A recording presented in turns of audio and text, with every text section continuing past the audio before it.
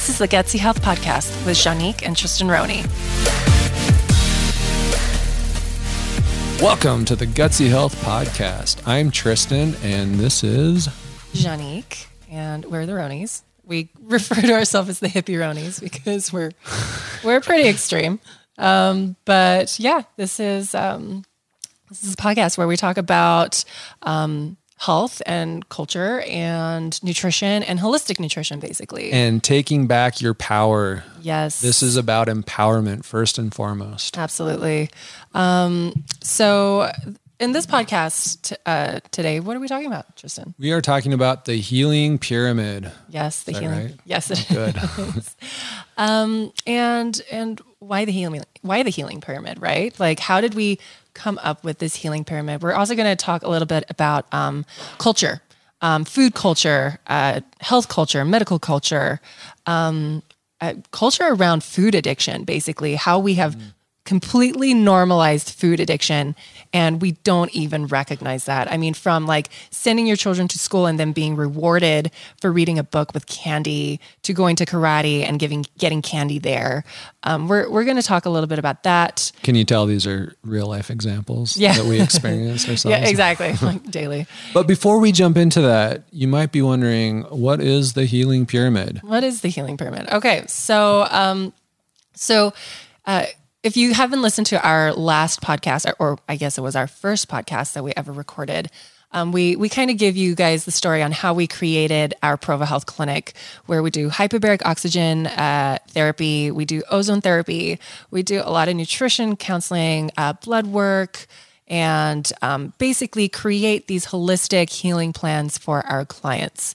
But what would happen a lot is we'd have these clients come that were really sick and we would do a hair DNA analysis and we would give them a food plan and everyone wanted to jump to supplements and treatments and they wanted to throw their money at stuff. Basically, it was, what is the least amount of effort I can put in to get the maximum amount of return? Exactly.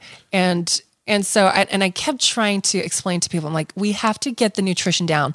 You can't repair a house without material. So if you're not getting the nutrition in and you're not giving your body the building blocks to heal itself, you're going to get in a hyperbaric chamber and your healing is going to be minimal and you're going to be wasting your time and you're going to be wasting your money and your energy. We need to get the nutrition down.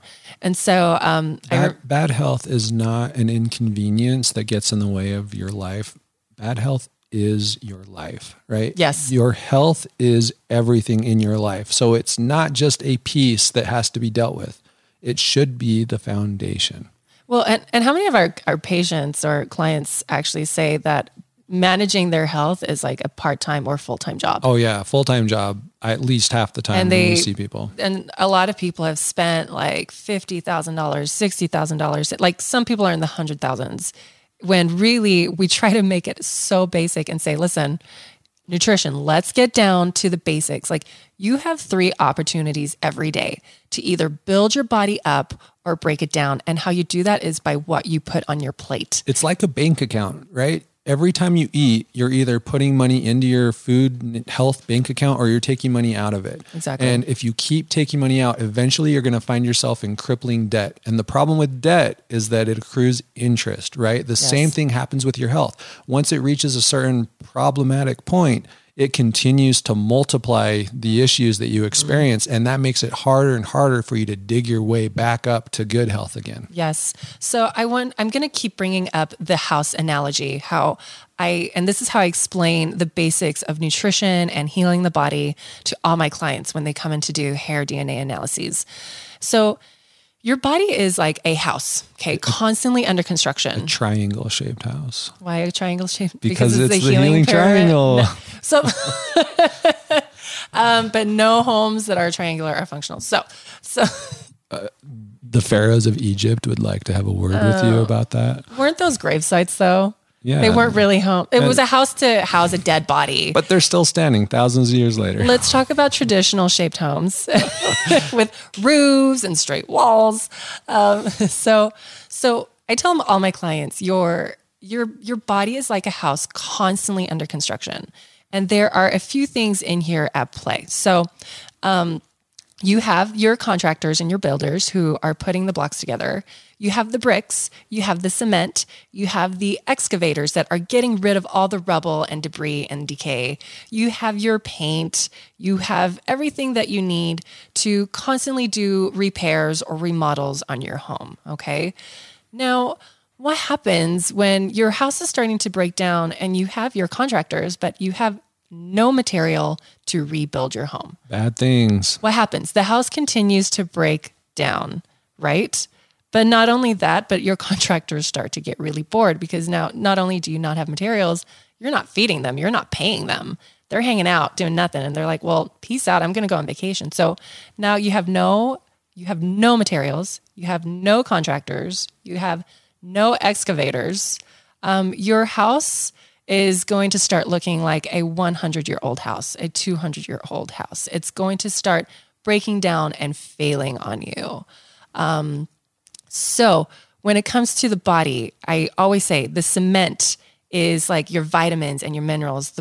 The bricks are your amino acids. Your contractors is the energy metabolism. Every single cell has mitochondria that creates energy. And you also have the hormones that provoke energy metabolism. And so if you don't have hormones to help your body make energy, nothing is happening. There's no movement. There's no rebuilding and repairing. And the one thing the body is really good at doing is rebuilding and repairing itself when the materials are there, right? So hopefully, and again, I'm going to come back to that analogy a lot, you guys. So hopefully that makes sense. But we started so I came up with this idea with the healing pyramid, the nutrition pyramid of really showing people why nutrition is key. We need those building blocks. And then we can start implementing treatments once the building blocks are in place. Yeah, it really is about timing, right? People want to jump straight to the top of the pyramid where the treatments and the magic pills are. Mm-hmm. And there's a reason why those things tend not to work very well. And it's because they're not being done in the right order. Or they work for a short amount of time. And then they stop working. And then you go back to your doctor and they put you on a different supplement or a different medication. And then they work for a little bit and then they stop working. They're doing something, but it's not long-term. It's not addressing the root of the problem, the foundation of the house, and therefore it's not a permanent solution. Exactly. So the very bottom, and we're going to put a link in this podcast that you can go and actually see the healing pyramid. But the very bottom, it's like a 3-tier pyramid. The bottom is the nutrition. We need those building blocks. We also need to make sure that you're not eating food that is acting like a hammer to your walls in that house, right? So for instance, sugar is extremely inflammatory. Sugar in our like housing little analogy is like giving someone a jackhammer or giving a toddler a jackhammer and saying, go to town, like go and destroy and like break everything, right? Now to be clear, when we talk about sugar, we're not talking about it in the most general sense because sugar or carbohydrates, right, is a very important fuel source for the body. We need glucose in order to do everything that we do. That's the source of the glucose, right? When we talk about sugar, we're talking about refined quality and quantity. Mm-hmm. The quality refers to where does it come from? Yeah, like Janique was saying, the refined sugars, the white stuff that we're so used to thinking about when we think of sugar. Exactly. That is the jackhammer to the wall of your house. Exactly. And bread too, like processed bread just gets metabolized back into sugar, which creates inflammation. Not to mention that most of our bread is made with wheat drenched in glyphosate, which is actually, is the World Health Organization, I think, says it's probably a carcinogen. And so when you use words like that, carcinogen. Yeah, and when they say it's a probable carcinogen, you can bet your bottom dollar that it is actually a carcinogen. And in case you are one of those skeptics that thinks that's just fear mongering, because there are a lot of things on the WHO list of probable carcinogens that are maybe not as bad as they make it sound. But in this case, there are actual lawsuits going up against Bayer, which recently bought Monsanto, for specifically exposure to glyphosate. And these people are winning their lawsuits against a gigantic multinational corporation. And it's not just because the world is going to hell in a handbasket. There's actual evidence supporting that. And there's even evidence that Monsanto knew about the carcinogenic effects of glyphosate and didn't tell anybody. That's pretty damning. Yes. But I guess that's kind of sidetracking. Yeah, we're I know. Sorry, guys. Oops. So going back to the bread and the carcinogens, like again, those are just jackhammers in this house that needs repair. Same thing goes with dairy. We're actually going to do a massive podcast, well, a podcast on dairy and go into why dairy can be really inflammatory. And there is a difference here as well. Dairy doesn't necessarily have to be a problem for everybody, but once again, it comes down to a couple of things. First is the source. You can't just go to the nearest grocery store and buy the cheapest gallon of milk they've got. That's going to be a problem for you. Yeah. The only really safe sources of dairy, if you actually start looking into the kind of the chemical makeup of what happens when they process the dairy, it needs to be raw and it needs to come from pastured animals. Exactly. And, but again, like there are some people that even if it was raw dairy, like their bodies still can't handle that. And that's because of the other really important factor, which is once again, timing, right? You need to first build up your foundation so that your body is able to utilize that dairy in a healthy way. Exactly. Otherwise you're going to run into problems like trying to lift a 300-pound weight your first time to the gym. Yes. You're going to have a bad time. You need to start with the 10 pounds, right? And the 10 pounds in this scenario are vegetables. Not dairy. Not dairy, exactly. Not processed foods, not sugar. We're starting with the basics, the least inflammatory foods out there. We need to get the inflammation down so the body can start healing itself again. And so that's why I said in the beginning, you have 3 opportunities a day to either build your body up or break it down. So how are you going to choose that? And again, but then people get overwhelmed. They're like, well, where do we start?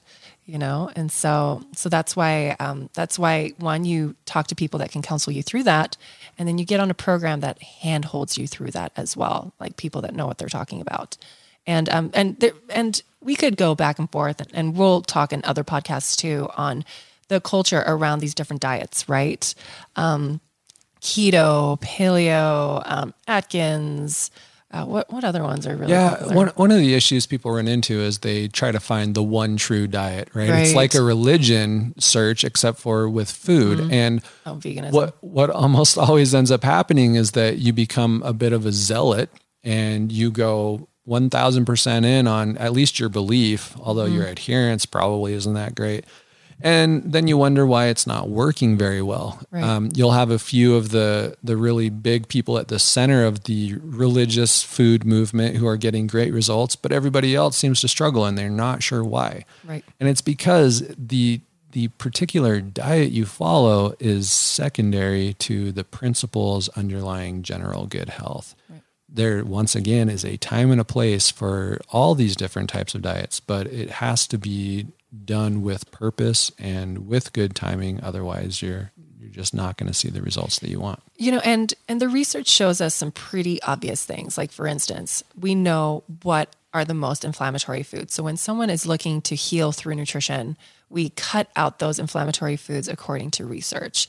And then research also shows that people that eat a mostly plant-based diet get a lot of healing and a lot of repair and feel amazing. So there's these key factors, right? Decrease the processed foods, the sugar, increase your vegetable intake, increase your clean proteins intake and your healthy fats, and you will get improvement. So we don't have to have these labels of paleo and veganism. It goes back to the core, right?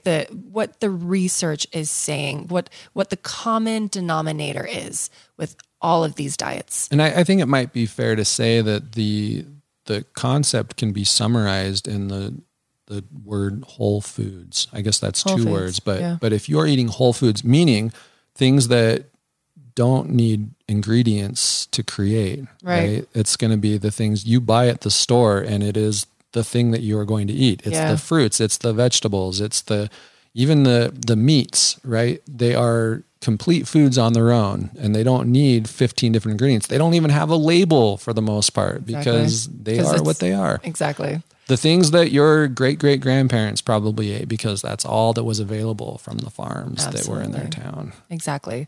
And so when we can find these common denominators through research and basically what the research shows us, that's when we start to get healing. That's when the body can start to put those materials back to start healing up the body.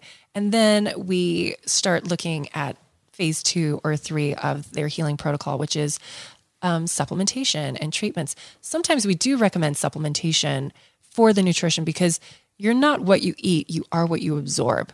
And so when people are having massive gut dysfunction, sometimes you need to hire out contractors, right? Going back to our house analogy, you have to hire out contractors to help repair everything and put it back together again.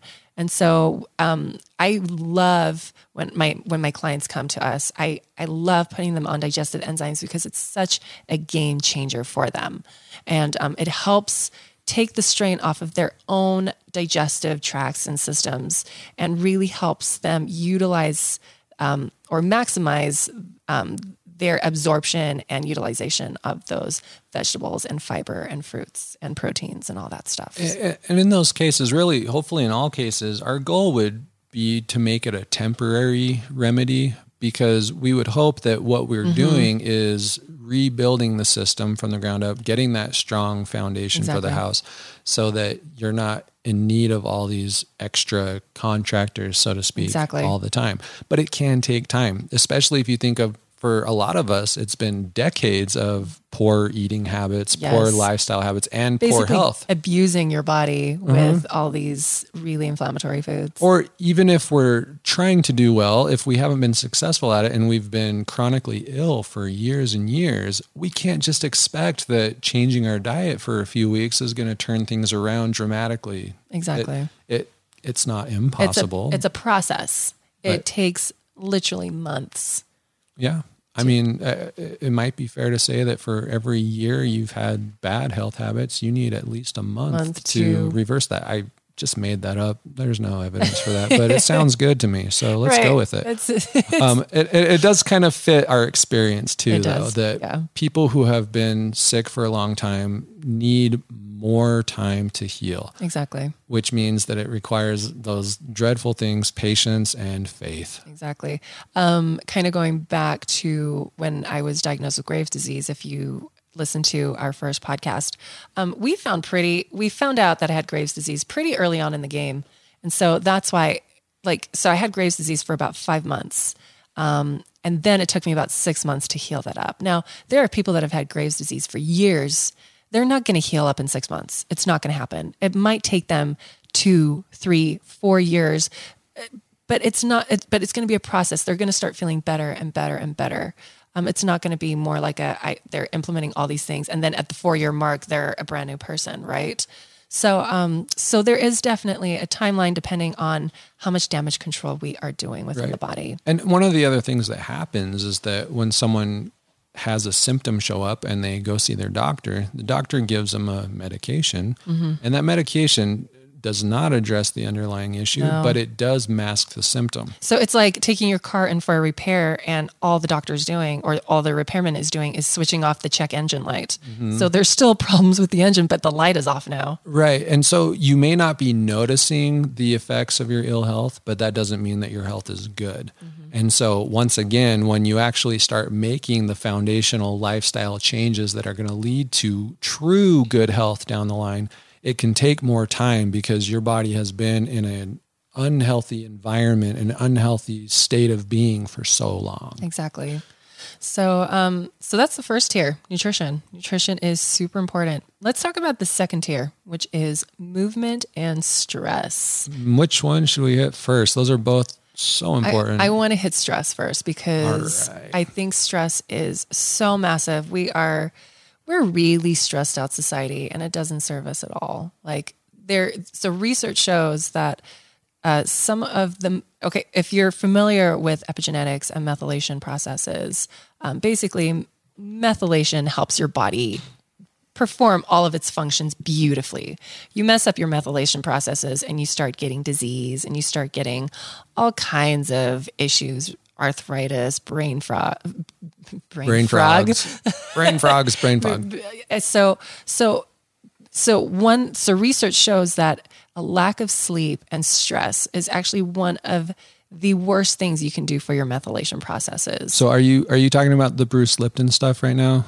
No. I'm just talking about research that I've referred to in my classes and lectures and stuff. Gotcha. Okay. So, but the Bruce Lipton stuff absolutely plays a role in stress. All right. And we can talk about that if we want. Well, we'll see. Maybe if we have time later, we can go into that. But it's this idea that what happens on a cellular level tends to ripple out to the rest of our world, and our cellular state of being is affected by our stress levels. Absolutely. There's a Chinese medicine parable, and you're going to be like, wait, that doesn't make sense because we just spoke about nutrition in massive depth. But there's this Chinese parable, and I hope I get it right, but it says, rather eat bad food with the right mentality or the right mindset than the right food with the wrong mindset, because that is way more damaging. And I think we have actually, we see that a lot where people are eating perfectly and yet they are still really sick, but they're also so stressed out. Stress is very inflammatory for the body. I mean, you think of the chemical and hormonal processes that have to come into play with stress. I mean, first, your adrenals have to pump out loads of cortisol, which over a period of time is very inflammatory for the body. And not only that, but it takes your body away from a rest and digest state. How can you heal and repair if you're not resting, if you're not digesting, if you're not absorbing, if you're not able to reset your body? Exactly. And so in our society, I think we almost glorify being busy, being this go getter, and we don't give enough credit for keeping still and meditating and taking time out for ourselves. I don't think there's any almost about it. Our society absolutely kind of idolizes the people who are going 24 hours a day. And we cover up our fatigue with huge amounts of caffeine and other stimulants. And then at night, the only way that we can get to sleep is by taking really strong sleeping pills and sedatives. And it's a roller coaster for our body. Exactly. Not the good kind. Exactly. So we're messing up our hormone system. We're creating all this inflammation. All of this decay starts to happen starting on a DNA level. And so once we start messing with our DNA, with our methylation, it's just downhill from there. So nutrition is important. Stress is, I don't know if some people would say is equally as important, if not more important. But for me, nutrition comes first, stress comes second. And I think it's important to note that we don't have to choose. Right. No one is putting a gun to your head and saying, all right, you can either be stressed out and eat well, or you can eat McDonald's and just chill and meditate and do yoga. I think if you were forced with that decision, you would have a bad outcome no matter what. So luckily the two actually tend to go hand in hand. In fact, there's a term for the type of food that we really recommend people eat, and they call it slow food, right? Kind of in contrast to the fast food that has taken over our society.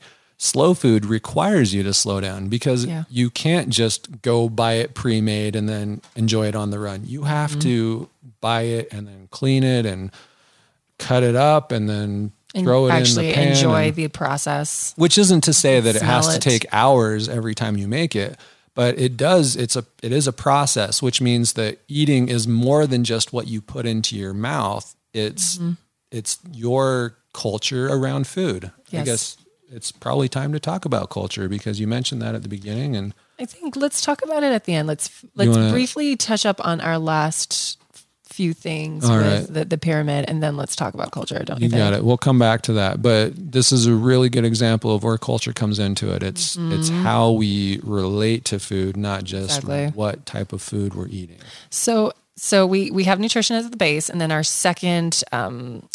What is it? A rung? What are we calling this? Well, it's a pyramid, so we should probably call it the third floor. No. We're still on the second floor. Oh, we're still on the second. Because the second floor is stress and movement. Okay? Oh, right. We haven't talked about movement. Yes, movement is so important. I'm getting ahead of us. Yeah, you are. So excited. So the reason why movement is so key is because it really, there's a reason why we do oxygen therapies in our clinic, right? And with movement, you are getting tons of oxygen deep into your cells, into your muscles. It helps to build and repair your body, but stronger even. And we're not just talking movement, like a brisk walk. Like you have to take your body to the edge, because that is where massive amounts of healing and repair and growth comes into play. So we just talked about how terrible stress is, and now we have to almost take it back, because there are different types of stress. And the type of stress that is good for you is called eustress, EU stress. Good stress, true stress. This is what we're talking about here. When you exercise, you are creating a phenomenon called hormesis. And what that is it is stress on your body that your body then responds to by becoming stronger, right? Every time you lift a weight, if it's hard for you, your body's going to say, wow, that was really hard. We should probably prepare so that next time that big weight comes along, we're ready for it. And therefore your muscles kind of get bigger and stronger, and then you put heavier and heavier weight, and everyone knows how that process works, but it applies in many different ways in our body, not just to the size of our muscles. Exactly.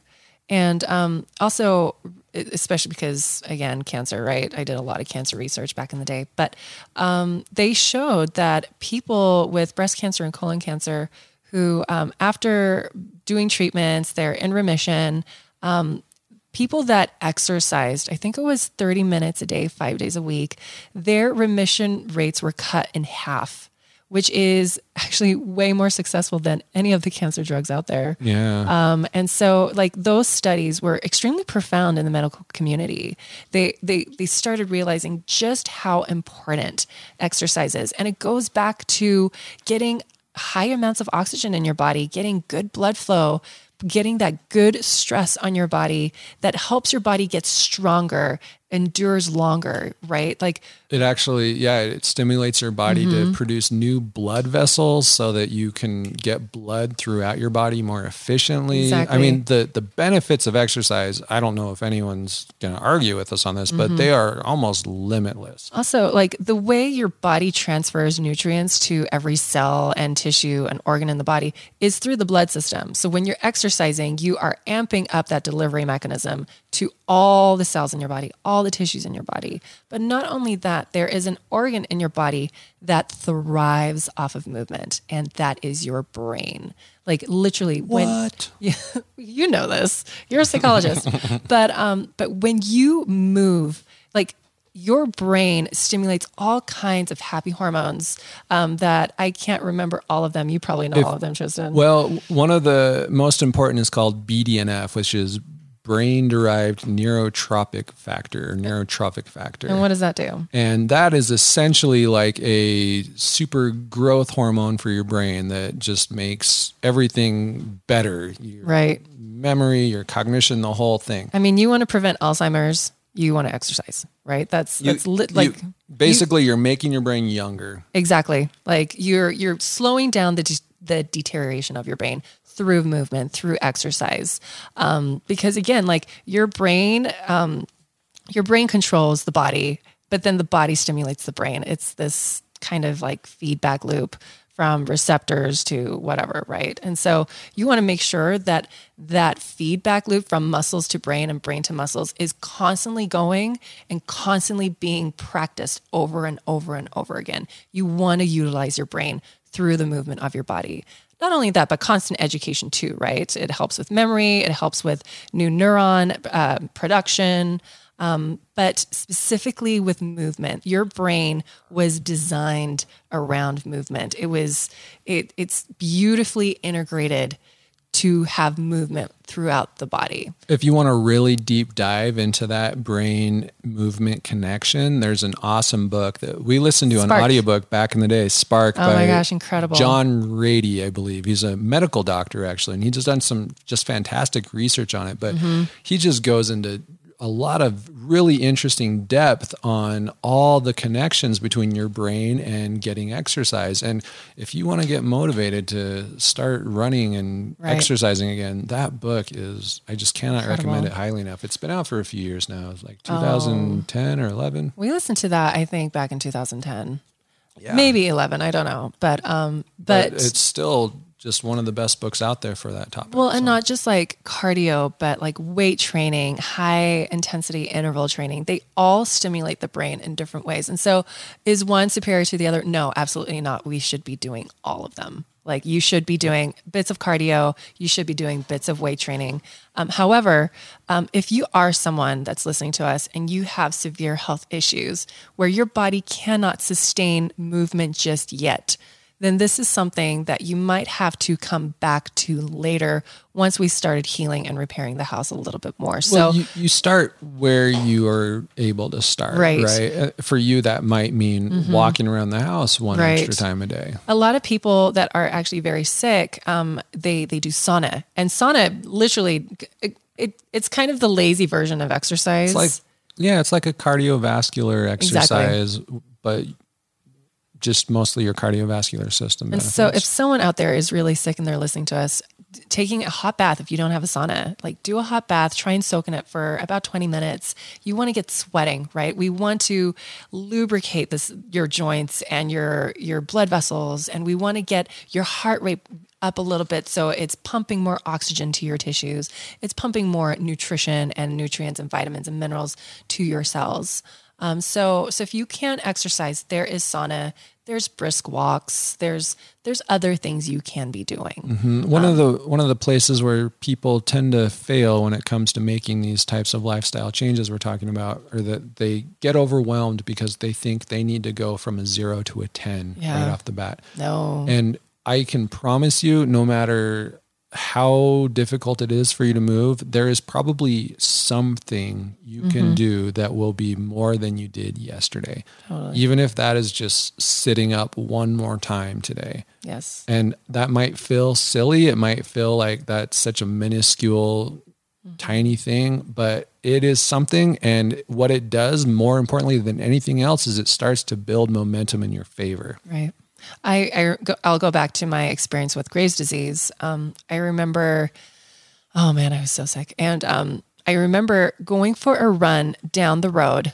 It was like a 10-minute run and coming back. And the next day I was as sick as a dog. I got strep throat and I was out for about 10 days. And so I realized that was way too much energy exertion for my body. So then when I spoke with my doctor, she said, make sure you're not raising your heart rate, you're not exercising.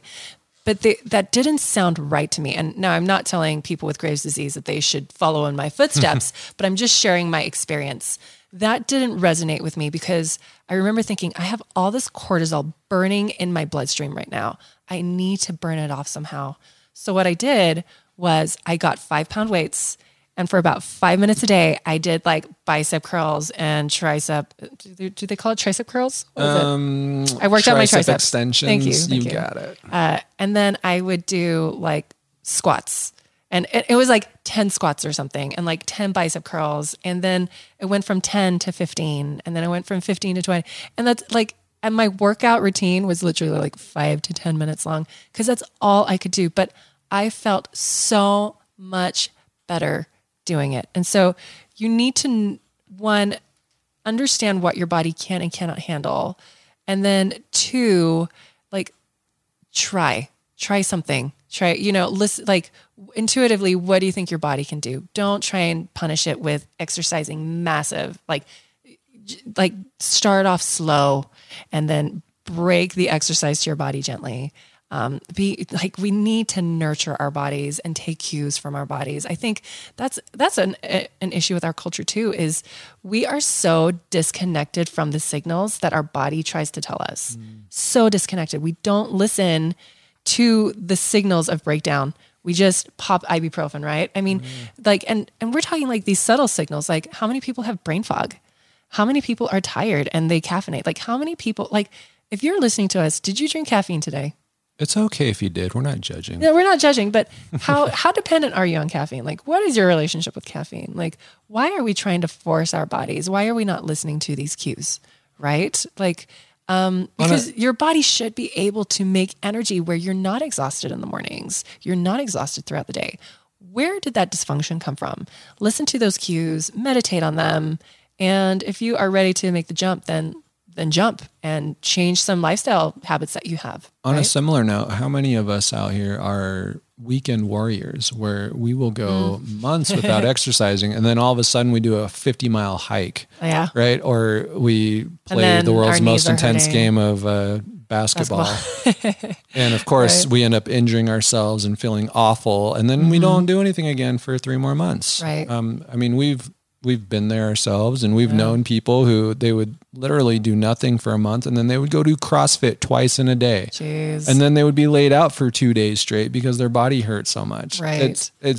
That is not good stress. So that is bad stress. So eustress, right? That's what you called it? Eustress? Eustress is good stress. Eustress is good stress. Distress is bad stress. Exactly. So there's healthy stress and not healthy stress. So be mindful when we're when dealing with your stress demons. Okay.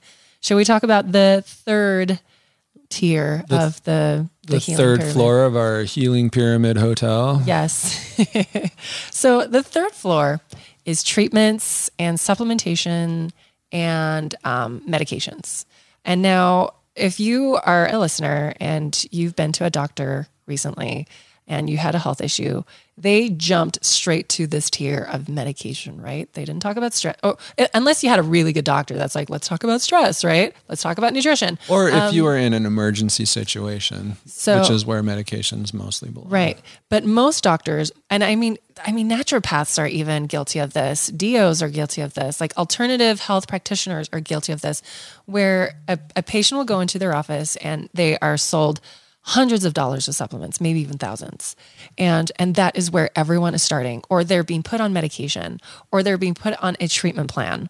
And they are not getting long-term results. So then they go to another doctor and another doctor puts them on their treatment plan or their supplements or their medication, and they don't get help. And then they go in the medical merry-go-round again to another doctor, and it's the same old thing. How many doctors talk about those first 2 tiers of the healing pyramid?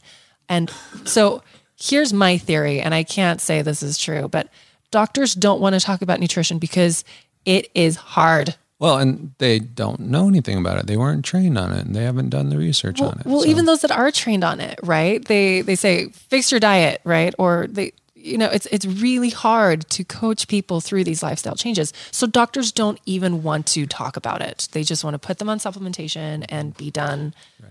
Yeah, they don't have the time support someone through a lifestyle change. That's really, it's not their job. We shouldn't expect them to do that, but we do expect them to take full control over our health. And that's why it's a problem. That's why. Yes, exactly. But you talk about, jumping to the top tier of the pyramid, going straight to supplementation. We're guilty of that ourselves. We run a retail supplement shop. We do. And people come in all the time and they say, hey, here's my symptom. What do you got? And we list off 3 or 4 things that they can choose from. That's true. And then they go on their way and we never see them again. So we are not exempt from this societal sin. That's absolutely true. But what they're not coming in and asking us is, how do I get to the root cause of this? And when people ask us that, we say, come on back to my office. Well, sometimes even without that, talk. Sometime we'll try to get video of Errol, that's Janique's dad, when he's pulling people into the back of the clinic, because they'll come in just looking for some essential oil. And he's like, hang on, you got to come see this. And he literally drags them on this tour of our clinic. And it's awesome. And sometimes it really does work and people end up becoming some of our best clients. That's true. But yeah, sometimes all that people want is a quick Band-Aid. Exactly. And we'll provide that. Because our Band-Aids are relatively safe. Exactly. But if people want to get to the root cause, you bet your, I can't swear on our podcast. Patootie. You bet your patootie that we are going to bend over backwards to help you find answers and help you change your lifestyle and support you through that. But again, if you want a Band-Aid and you want a supplement or an essential oil or an herb, we'll list off 10 for you. So At what point is it appropriate then for someone to start looking at supplements and medications and treatments? What do you mean? How do you know when you've given enough time to the two lower floors of this pyramid? That's a great question. It's so individualized. Like, for instance, like our Lyme patients, sometimes nutrition is not going to hit it. So we have to put them on pretty hectic protocols where we are weeding, what we call weed and feed, right? Where we're using herbals and enzymes to break the biofilm of the Lyme bacteria. And then we're testing to see if that's successful. And if it's successful, we take them to the next phase of treatment plans, which is hyperbaric and then ozone, because we want to make sure.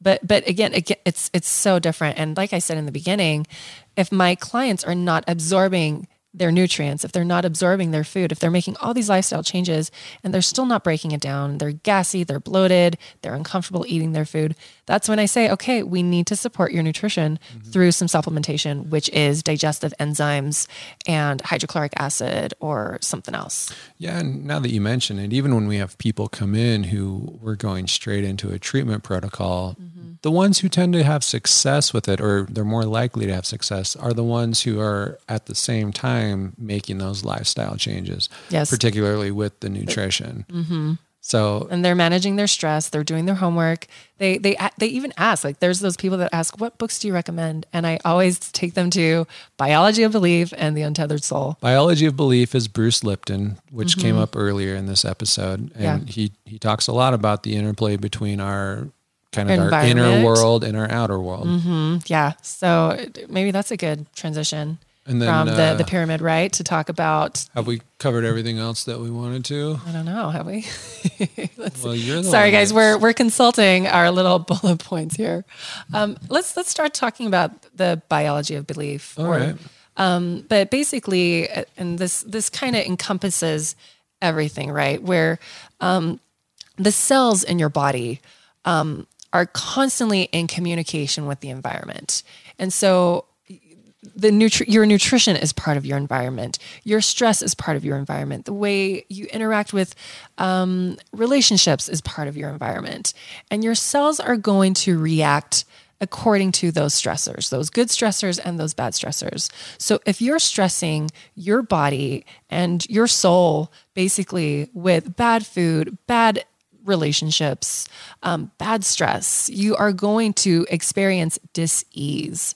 But if you incorporate healing foods, non-inflammatory foods, if you are creating boundaries in your life with those toxic people and you are seeking out people that are like-minded like you, that lift you up, that make you feel good, if you are controlling your stress, you're sleeping, you're putting yourself first, you're reprogramming your negative tapes, your cells will respond accordingly. Your DNA will respond accordingly.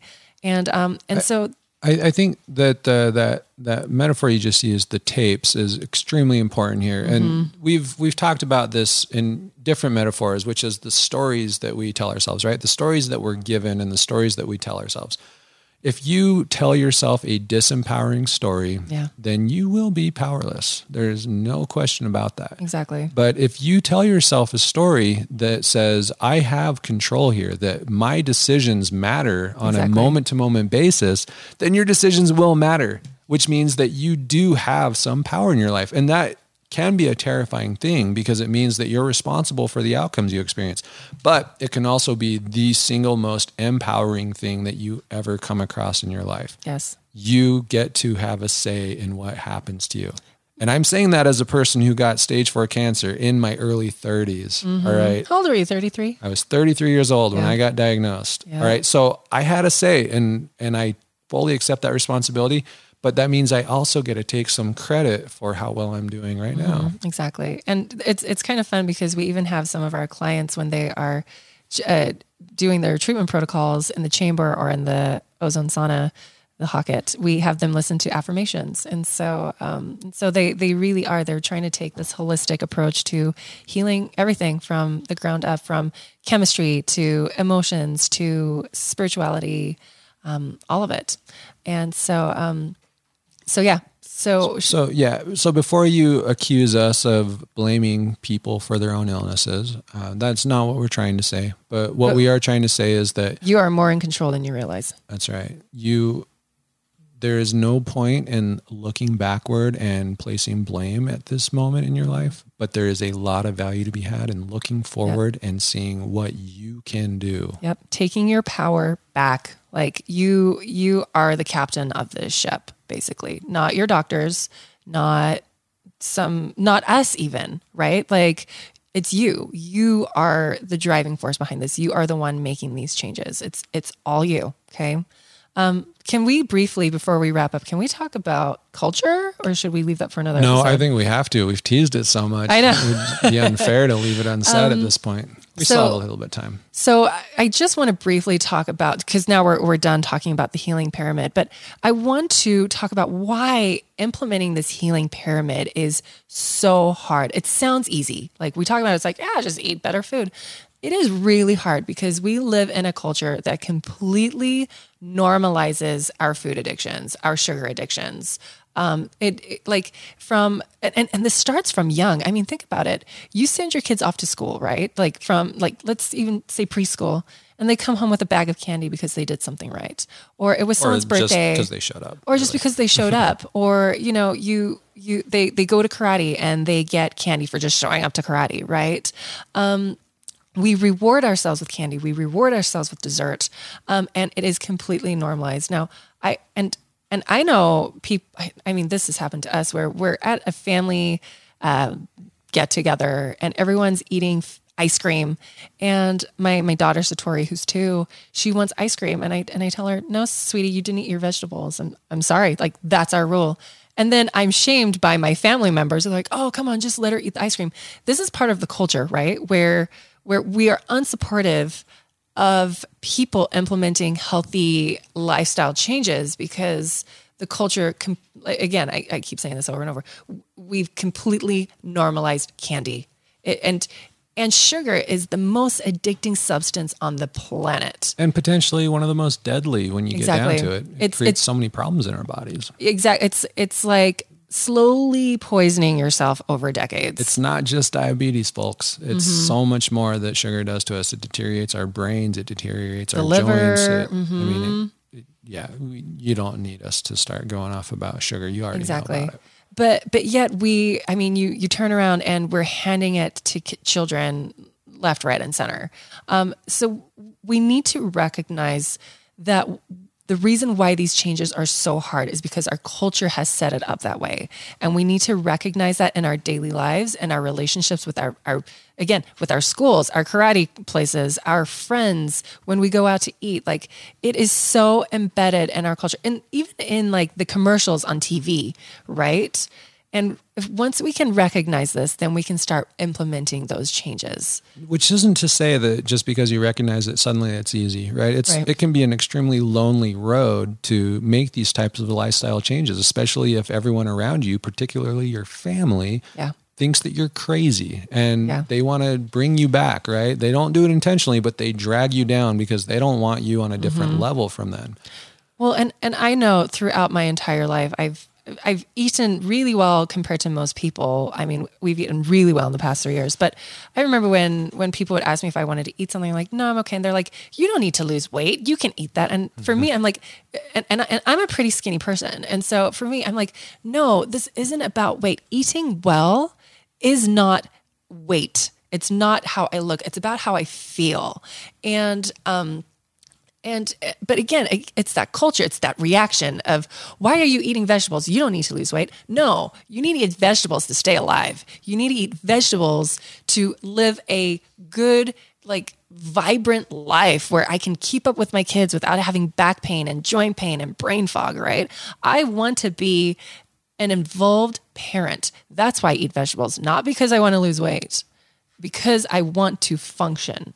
Yeah, one of the kind of chidings that you'll hear when you start doing this is when people say, oh, well, moderation in all things, right? As if to say that we should only moderate how healthy we eat. And Right. that's the best thing. Another cultural slap in the face, right? Absolutely. I mean, if you want average health, then go ahead and have an average diet. But the average health state in this country is absolutely terrible and not one that I would choose for myself. Exactly. And so even just with the examples that we've given you, can you see how eating well is so shamed? And yet no one bats an eyelid when it comes to candy, when it comes to processed food, when it comes to pizza, when it comes to hot dogs. No one bats an eyelid. And so we need to reveal this culture for what it is and push back against it, because you deserve a healthy, vibrant life. And so now I realize that we're asking you to walk a very fine line, because on the one hand, we talk about the importance of eating really, really healthy. And on the other hand, we talk about the importance of not getting too stressed out. And Exactly. we fully realize that eating really, really healthy can cause you a fair amount of stress. So that's where it takes a lot of work. It takes Change a is lot slow. of time. It takes a lot of self-patience and self-love to recognize that you're not going to be perfect, and that's okay. We don't expect perfection of ourselves. We don't expect it of you, and you certainly shouldn't don't want expect it of you. to expect it of yourself. Exactly. Sorry, did I just... And you just stole I my stole the punchline. beautiful line. That was going to go up on the front page of our website. Oh my gosh, I'm sorry. Dang it. But really, and that's what our community that we're trying to create is all about. It's about creating a culture that supports good health, but in a very gentle and loving way. In a healthy way, This too. is not going to be a shame-based culture where everyone is beating each other up because they messed up and ate a ho-ho yesterday. Are those even a thing still? I don't even know what a ho-ho is. It's because you're not American. Well, I technically am now. So Well, luckily for you, you didn't grow up with ho-hos, because I did, and they're terrible for you. what are they? Cream-filled chocolate, Twinkie? kind of like a Twinkie. Okay, I know what Twinkies are. I've seen them in movies. They're from the same whatever company, Gotcha. Hostess. Anyway, Oh, okay. Anyways. what I was saying is we're not going to beat each other up for eating ho-hos, right? We're going to support each other. We're going to help each other do better. And we're going to help each other recognize that this is part of the journey. Yes. That it isn't about being perfect from here on out forever. It's about working towards perfection. Exactly. Working towards good health. And we're never going to achieve perfection. And that is totally fine, because the closer we get, the better we feel and the more we're able to do and the more we enjoy our lives. Exactly. And that's really what this is about, is enjoying our lives, feeling empowered to make things better for ourselves and for our families. And Exactly. And I want to leave off, let's close up this episode by saying that eating well is not boring. I love food. I love tasty food, and I love healthy food, and healthy food can be so tasty, guys. absolutely amazing. So good. Oh my gosh. Now I'm like, all this food porn is going through my head. I'm like, let's start talking about flavors. We're not going to get into that, but you don't have to create a lifestyle where you're completely miserable. Food should be enjoyed. That's a healthy relationship. Food is pleasurable, and you can eat well and have it be pleasurable too. So Right. We just have to differentiate between addiction to food and enjoyment of food. Yeah. Because a lot of people right now are suffering from food addiction, which is where they just crave sugars and nasty salty foods. Not good salty foods, but nasty salty foods, and terrible fats and all of that. And those cravings, that's the addiction. That is an enjoyment of food. Once you've broken those addictions, you can then enjoy healthy food. Yeah. And you will enjoy it far more than you ever liked that Burger King Whopper or whatever nasty McDonald's thing that you think you like. Exactly. So thanks you guys for listening. Hopefully that enlightens you more on what a healing journey can look like through a healing pyramid model. And I guess that's it. Thanks. All right. We'll see you next time.